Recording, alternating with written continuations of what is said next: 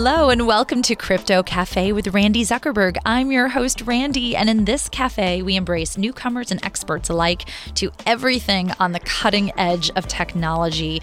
And of course, everyone is talking about the rise of AI. So today we brought in an incredible expert to talk about the rise of AI, how we coexist with algorithms in our daily lives and businesses, because algorithms are taking more and more of a prevalent role in our everyday lives. We have Kartik Hosanagar, professor of technology and digital business and professor of marketing at the Wharton School of the University of Pennsylvania. Kartik, thank you so much for joining me today. It's really a delight to have you here on such a fascinating topic. Hi, Randi. Thanks so much for having me. I'm excited to chat. So, Kartik, before we dive into everything with AI and algorithms, let's just get to know you a little bit. If we were in an actual cafe, not just a virtual podcast cafe, where would we be and what would we be drinking together? Set the stage. Okay, let's see. I am in California this summer, so I'm going to go with I guess what I'm looking forward to doing a little bit this summer, which is taste a bunch of California wine while I'm here. Ooh, that is a great answer. There's some amazing wine in California. Yes, indeed. Yes, and I love my wine, so I'm looking forward to that. Incredible. What has brought you out to California for the summer? Well, actually, my work is tech related, so I actually spend a good bit of time in California and I often go back and forth. So this is not the first time, but for the last several years, I have been, when I'm not teaching, I'm based here. And when I'm teaching, I'm based in Philly.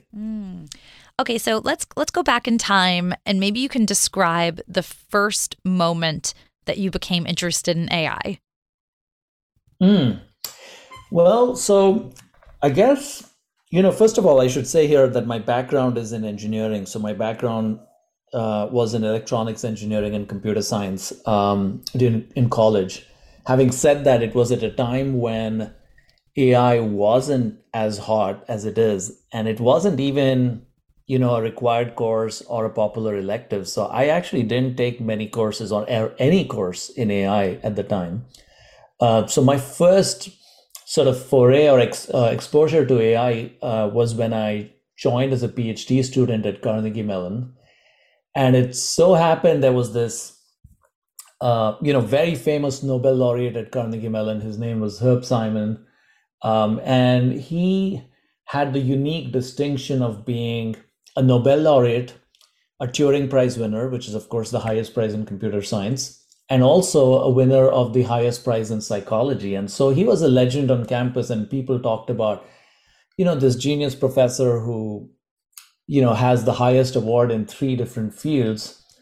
And so it almost felt like, well, I'm a student there, I have to take his course. And so I enrolled in his course. And that was the first time I got exposed to AI because he brought in his knowledge of psychology, how the human mind works, his knowledge of computer science, how to translate some of that to computers, and also his knowledge of economics in general, specifically behavioral economics, and had a really interesting course. I used to struggle to wake up early back in those days, and his was a 9 a.m. class, so I missed quite a few, but I also made it to quite a few sessions. And so, yeah, that was my first exposure, and it was very interesting, but it wasn't my area of study at that time. And maybe you can now talk to us about the current, about what you're focused on and really thinking about with AI right now. Yeah, so a lot of my work over the last 10, 15 years has been related to AI, specifically as it relates to society and to business. And so, some of that work started when I started to study recommendation systems, the algorithms that make us great recommendations on Netflix or YouTube or Amazon on what media we should watch or what products we should consume. And I got interested in how they affect the choices we make. And a lot of my work initially studied how these algorithms influence the choices we make at an individual level and also at an aggregate level, how it fundamentally changes as a society, what is the information base to which we are exposed, or how complex decisions get made at the workplace, for example. So, for example, recruiters making decisions on which candidates to invite for job interviews based on, AI analysis or algorithmic analysis of resumes. So that's how I got into that space. Right now, in the last 3 years, my focus has been almost 70 to 80% of it has been on looking at AI and creativity, looking at what does AI mean for creators in general and creative economies. And also another aspect of it has been on risks around AI. And so looking at how we can use AI as a force for good, use it as a great tool for us individually and also for business and society, but at the same time be aware of the risks and manage some of that. And my book, which is called A Human's Guide to Machine Intelligence, was focused a lot on managing some of those risks. So I love that, your focus on creators and creativity. Do you think that the writers are correct to be striking now about AI and angry, or do you think if you were an artist right now, would you be excited? Would you be terrified? Would you be all of the above? Like how should artists be feeling? Yeah, look, if I were an artist right now, I would be excited and terrified at the same time. But I think more excited than terrified, I would say. So I understand at some level the writer's strike, and it's focused on many things, but one of them is AI, and they've brought up AI as a big area of concern. And I think some of those concerns are coming from the right place, but many of them are coming from the wrong place. And so what I mean by that is I feel as a creator, I wouldn't be thinking as much about, losing my job to AI. I would be thinking about how I can become a better creator, better artist with AI as the best tool that a creator could have had in history ever. And how do I take my game to the next level with AI? And that's, I think, where the action is. And in fact, a lot of research shows that one of the things that AI does is it increases productivity on average for all workers, and especially for creative workers. But I think what's important is that it boosts productivity for low skill workers much more so than high skill workers. So it reduces the skill gap between the best professionals, best creative professionals, and the good professionals. And so what it means is also that it just will usher in a whole new army of creators who previously couldn't have been competing at the highest level, but now they'll be able to punch well above their weight. And therefore, new creators coming in, new forms of creativity coming in. So I'm actually excited about what it could unleash, while being cautious about potential challenges. It's a great way to phrase it. And maybe we can backtrack for a second also, because and maybe you can talk to us about how it is that the AI can even be creative in the first place, when mostly we've seen AI playing roles with logic and analytical tasks. Like how is the AI even capable of creativity, and can we call it creativity? Right. Great, great question. I think, I think first of all, some people argue that what we're seeing with AI art right now is not really creativity. It's either, just replicating what it's seen, or, quote unquote, stealing creative ideas and so on. And I think, again, that those statements are misplaced.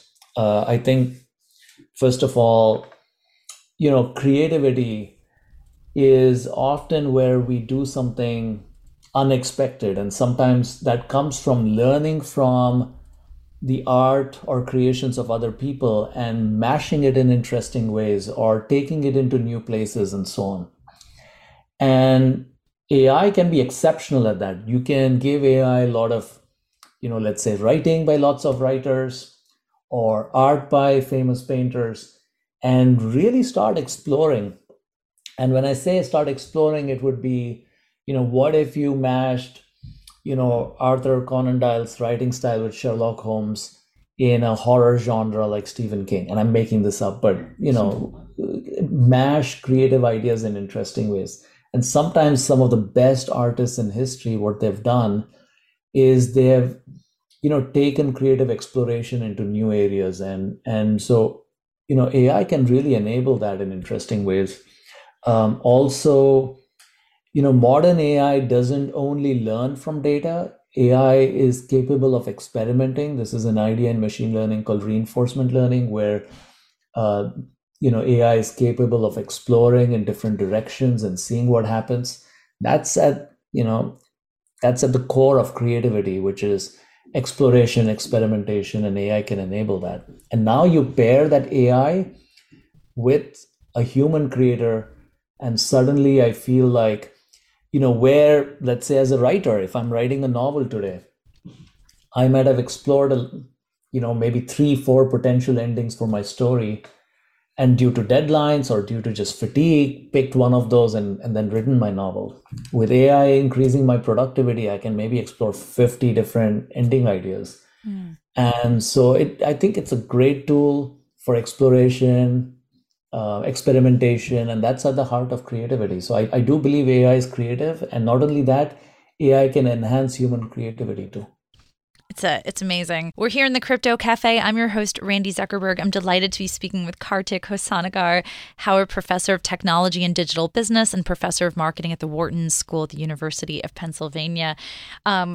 Kartik, I'm curious about some of the IP issues that have been coming up recently. I think we all heard about kind of AI creating a Drake song or mashup with The Weeknd that the artists were not that happy about. And when I think about it like that, those are living artists that were able to express an opinion of whether they wanted their work to be used in an AI data set. Like now, what happens when you talk about deceased artists or estates managing artists that are, my brain starts to explode with what's going on. So help us understand the IP minefield we found ourselves in. Right. Right.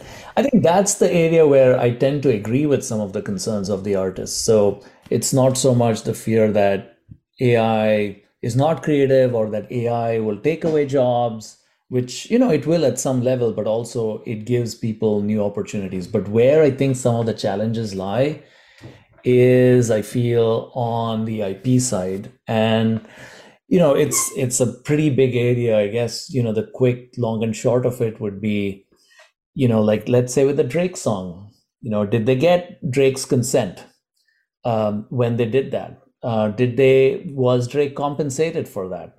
And the answer to both of those is no. And I think that's the kind of issue. And by the way, on OpenAI's website, you can see demos of, like, let's say a song created with in Elvis's voice, in his style. And so that's an example of a deceased artist who you're kind of reviving with a new song or new music.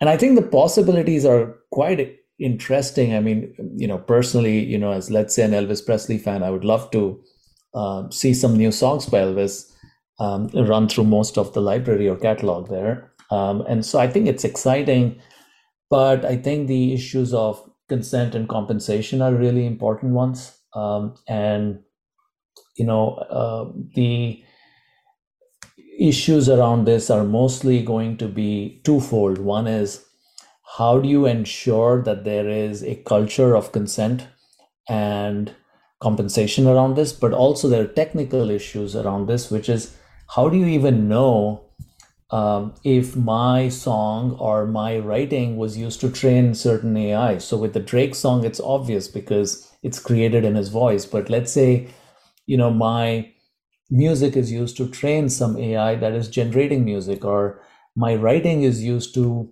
train AI that is now writing.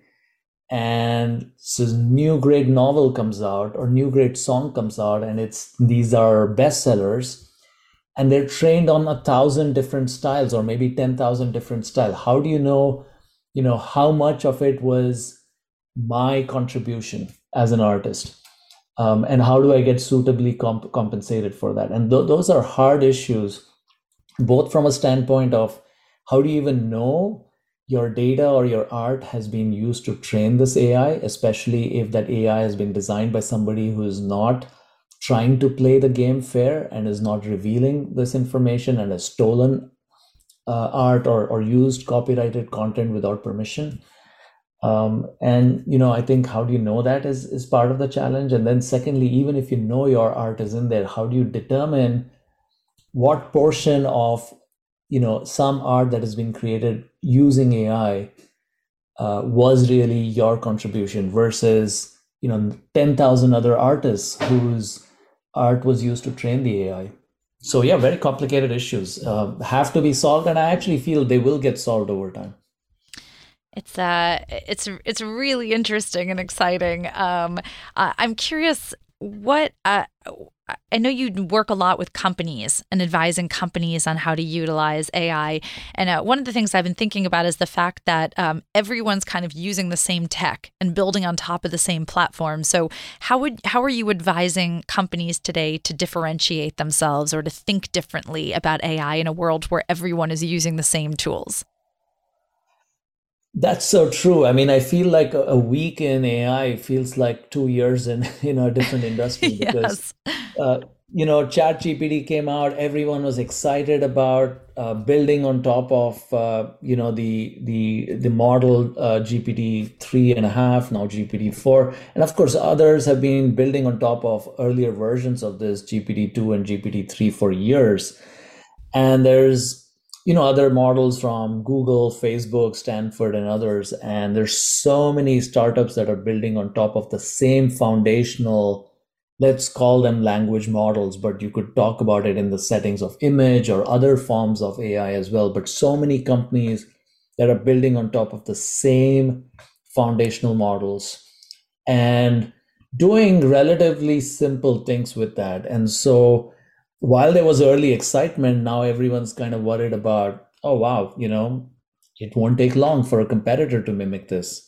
And that's kind of true. Ultimately, as I think about, how do you, as a company, whether that's a large company or a startup, building on top of these foundational AI models, how do you differentiate? To me, it comes down to three things. One is data. Are you bringing in proprietary data to retrain those foundational models?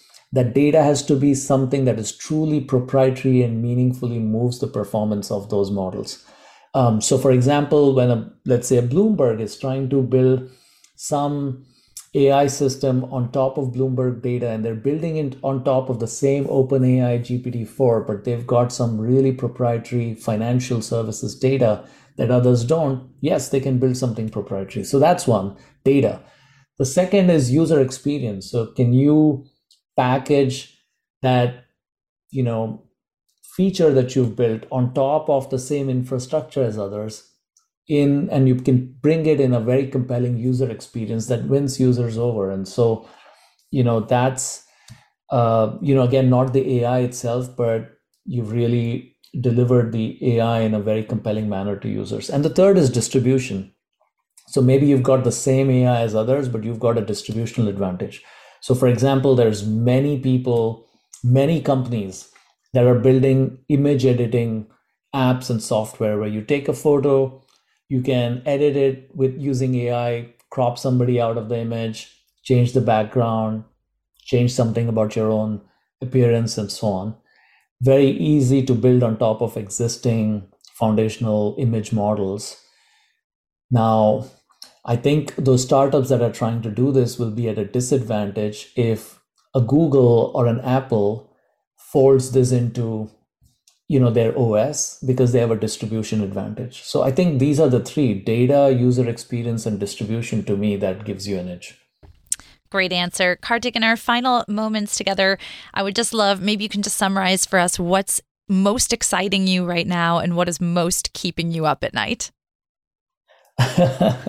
Well, most exciting for me, I think I go back to AI and creativity.